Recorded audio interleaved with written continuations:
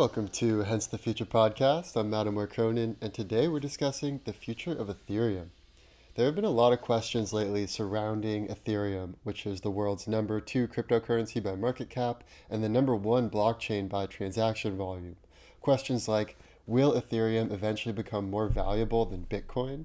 Or will another competing smart contract platform like Solana eventually displace Ethereum and take that number 2 slot?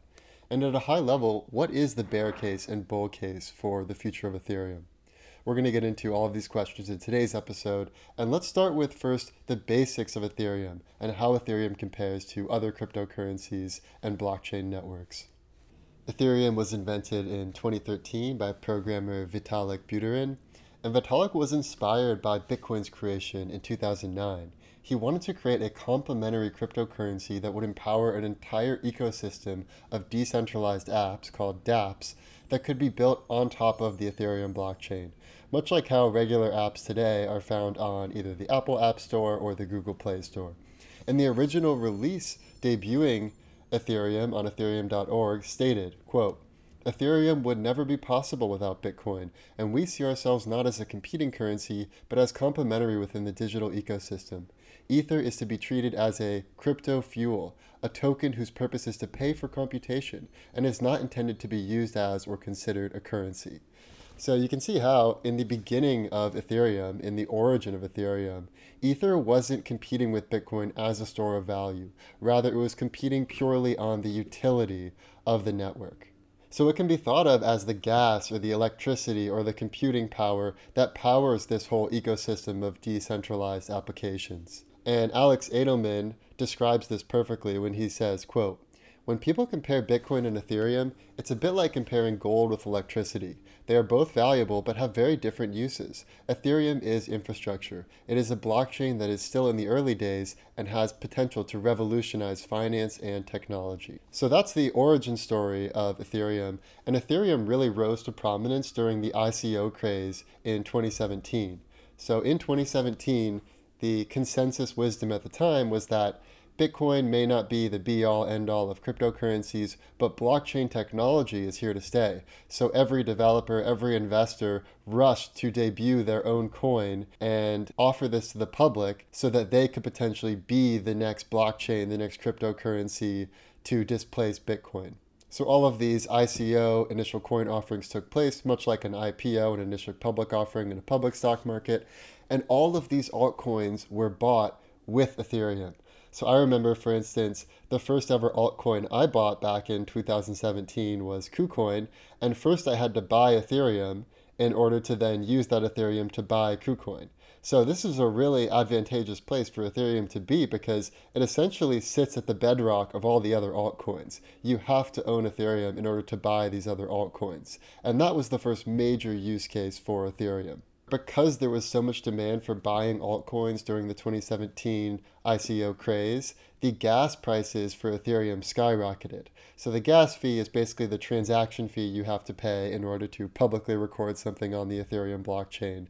And the fees skyrocketed because there was so much demand. However, much like in the dot-com bust of 1999, the ICO bubble eventually did pop, and that brought about the crypto winter from 2018 to 2020, where the price of Bitcoin, the price of Ethereum dropped significantly, transaction volume dropped significantly, and therefore the gas fees or the transaction fees also dropped significantly. The next crypto bull market began in 2020 with the rise of NFTs. So initially we had CryptoPunks, we had CryptoKitties, we had NBA Top Shop. We had all of these major NFTs start to gain momentum, and all the NFTs are bought with Ethereum. So the most popular NFT platform is OpenSea, and you go there, you buy ETH, and you pay for NFTs with that ETH. However, gas fees have gotten even higher during this current crypto bull run. In 2020 and 2021, it's not uncommon to see gas fees as high as $100, $200, $250. So the gas fees are reaching a point where it's becoming difficult for regular people to buy NFTs that aren't crazy expensive. And this isn't such a big deal if you're buying a $1 million NFT because it's worth it to pay the gas fees to have this recorded on the most used blockchain, which is Ethereum. But if you're a regular person who just wants to buy a $20 NFT or a $100 NFT, it doesn't make sense to pay these super high gas fees of $100 or $200. And that's where we come to today. Now there is an alternative that is starting to emerge in the market, which is Solana. Solana is another smart contract platform like Ethereum, though it has much lower transaction fees than Ethereum. So whereas on the Ethereum blockchain, it's not uncommon to pay $100 or $250 for a single transaction, on Solana, the transaction fee is literally less than a penny. And Solana is able to accomplish this because their team is optimizing strictly for usability. How quickly, how easily, and how cheaply can people transmit information on the Solana blockchain while also benefiting from the security and censorship resistance of the decentralized proof of history protocol that they've implemented. And interestingly, Ethereum has not prioritized lowering transaction fees and making the system as user-friendly as possible. In fact, Ethereum recently released an update called EIP 1559, which stands for Ethereum Improvement Proposal 1559, which would allow a certain amount of that transaction fee, those gas fees, to be burned each time a transaction takes place.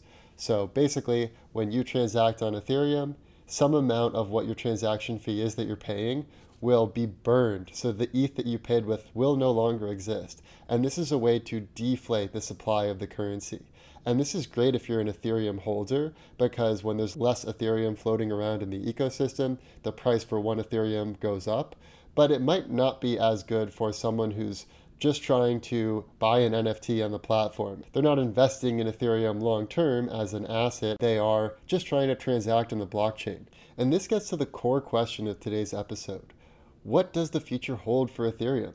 Is it a good move for Ethereum to continue prioritizing both store of value and usability, whereas other competitors are only prioritizing the usability angle? Or is this reprioritization opening Ethereum up to be displaced by Solana or by another newcomer that may come along? Let's start with the bear case for Ethereum. Worst case scenario. The bear case for Ethereum is as follows. What allowed Ethereum to rise to prominence from the very beginning was its utility. People use ETH to do things on the blockchain. They use ETH to buy altcoins. They use ETH to buy NFTs. They use ETH to enter into smart contracts where they can earn a return on the ETH that they stake, similar to the return you would get from buying a traditional treasury bill. So these are really useful functions that Ethereum offers. However, all of this utility might be at risk if the gas fees become too high. And Vitalik Buterin, the founder of Ethereum, even said, quote, "The internet of money should not cost 5 cents a transaction." And yet now Ethereum costs over $100 per transaction. So this seems to me to be the biggest weakness to Ethereum, which is that it's hard for it to become the internet of money, the decentralized base layer of all the decentralized finance apps and other decentralized apps, if the gas fees are too much for what a regular person can pay. Most people can't pay more than a few cents per transaction if they're doing lots of transactions on the blockchain, as they would once blockchains reach mass adoption. And Solana is already starting to displace Ethereum because the gas fees are so much lower and it's so much more user-friendly from that perspective. So OpenSea is the biggest NFT platform. You can already buy NFTs using Solana rather than using Ethereum. This was a huge change and very bullish signal for Solana. And I'm already starting to see many of the NFT artists migrate to Solana, many of the developers, open source developers migrating to Solana. And this is a really big factor that a lot of people don't consider, which is where developer talent goes is a huge determining factor in which blockchain ends up dominating in the future. If all the developers think Solana's tech is cooler and better and more current and more optimal than the way Ethereum functions, Solana will displace Ethereum. Another bearish signal for Ethereum is that whereas Bitcoin is only competing as a secure store of value and as the base layer of the new monetary system, Ethereum is competing with every other smart contract platform that could become more useful than the Ethereum blockchain. So it's a much more competitive landscape for Ethereum. The only realistic competitor to Bitcoin is gold. That is the base layer of our legacy financial system. Ethereum is competing on all of these other factors, and it just has much more of an uphill battle to climb relative to the simplicity of the Bitcoin network. And because Ethereum is optimizing for two different metrics at once, store of value and utility of transactions, it's actually losing both battles. It's losing the store of value battle to Bitcoin. Bitcoin's simplicity gives it way more security than Ethereum. Fewer things can go wrong when you have a really simple system. And the proof of work that underlies Bitcoin adds even more security. So Ethereum will never win the battle as a store of value compared to Bitcoin. And it's also losing the battle of utility to Solana and other smart contract competitors. Another risk factor for Ethereum is that because it is more agile and more nimble, it's also more subject to bugs and potential exploits that could put people's Ether at risk. Recently, where there was just a bug in the main node software that people use to run Ethereum nodes. It's called GoETH. And there was a bug that essentially caused the chain to split. So you now had two different sets of records for transactions on the blockchain. Unfortunately, this bug was fixed and it's no longer a big deal, but it does point to the vulnerability of a blockchain that changes more rapidly than the Bitcoin blockchain. It is more open to potential bugs, potential exploits, and potential things that could go wrong with updates in the future. There is a misconception that Bitcoin doesn't change at all. That is certainly not true. Bitcoin is currently updating its system with Taproot, so you can look that up if you're interested. But the difference is that Bitcoin changes much more slowly, much more gradually. It requires much greater consensus than Ethereum. And so it's safer in that regard. Ethereum has the strength of being able to change more quickly when things go wrong, but it also is riskier when you look at it from a long-term investment. Like if I'm going to store my wealth for multiple generations, it's obviously more secure to store it in the blockchain that hardly ever changes than to store it in the one that changes much more frequently. Another bear case argument that's compelling to me is that if Bitcoin is the new base layer of the new decentralized financial system, wouldn't it make more sense to build on top of Bitcoin? We're already seeing the Lightning Network allow for instant peer-to-peer transactions that are virtually costless. And I've used this, it works great. And you could build other dApps on top of Bitcoin. So there's no reason theoretically why we can't build the entire decentralized ecosystem on top of Bitcoin rather than having all these other base layers like Ethereum, like Solana. But assuming the end state does involve multiple cryptocurrencies, multiple blockchains, and there isn't a winner-take-all scenario, then it makes sense that one blockchain would win out by being the best store of value, and that seems almost certainly to be Bitcoin. Another blockchain would win out by being the most useful one for actually making transactions that are fast, easy, secure, and virtually costless. That is still up in the air. That could be Ethereum, could be Solana, could be someone new. And then there's other competing currencies, like I would say Dogecoin is competing purely on the fun of the community and the irony and the joy that people get from being a part of that meme community. And so I think there is a place for some other coins to continue to persist into the future. So to summarize the bear case for Ethereum, Ethereum is losing the store of value battle to Bitcoin, and it's losing the utility battle to Solana, and therefore, unless it makes some changes soon, it will lose its number 2 slot as the top crypto by market cap, and the price of ETH therefore may decline over time as people use the network less and less. That's the bear case. Now let's get into the bull case for Ethereum. Best case scenario. The bull case for Ethereum goes like this. Ethereum is where DeFi happens. It's where you go to actually do things on the blockchain. And theories aside about the future, you cannot deny that right now, Ethereum is the world leader when it comes to buying NFTs, buying altcoins, and earning interest on your crypto via staking and other smart contracts.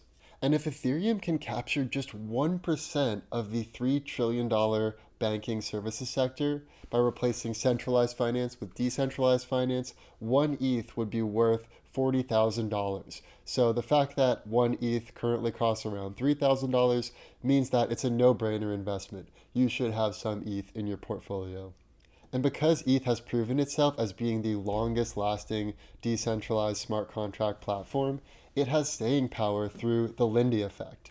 The Lindy effect states that the longer something has been around, the more likely it is to keep being around. So for instance, if a book has been in print for 100 years, it's probably going to be in print for another 100 years. If it's only been in print for a few months, it's probably going to go out of print after a few months. Another great point is that you can't really kill open source projects in the same way that you can kill centralized projects. As long as there are some developers willing to put in the hours to improve the protocol, Ethereum will persist into the future. So it's unlikely that Ethereum will totally die, or Solana will totally die, or any of these open source platforms will totally die, so long as they have some small number of developer supporters that are still around and still willing to work on the project. Lastly, the Ethereum 2.0 update could be huge for the Ethereum network. Ethereum is currently switching from proof of work mechanism to proof of stake, and this will allow for much greater scale of the Ethereum network, many more transactions, greater speed of transactions, and if this all goes through successfully, lower gas fees, lower transaction costs. And remember, Ethereum doesn't have to be the dominant player in DeFi to be incredibly valuable. It doesn't have to capture 51% of all financial services. All it has to capture is something like 1% of existing financial services, and it would be worth $40,000 per ETH.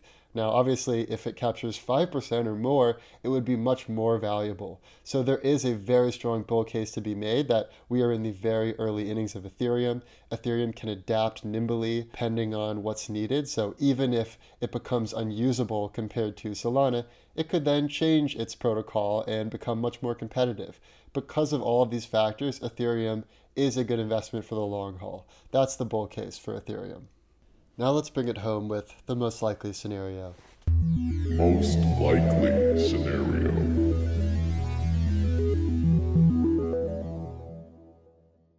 My most likely scenario is that Ethereum will never become more valuable than Bitcoin because Bitcoin has greater strengths when it comes to its simplicity, its proof of work based security, and the fact that it is the oldest, longest lasting coin that has the most credibility around it, especially given the fact that nobody controls Bitcoin, it's the most decentralized, and it's the least likely to be regulated by the SEC.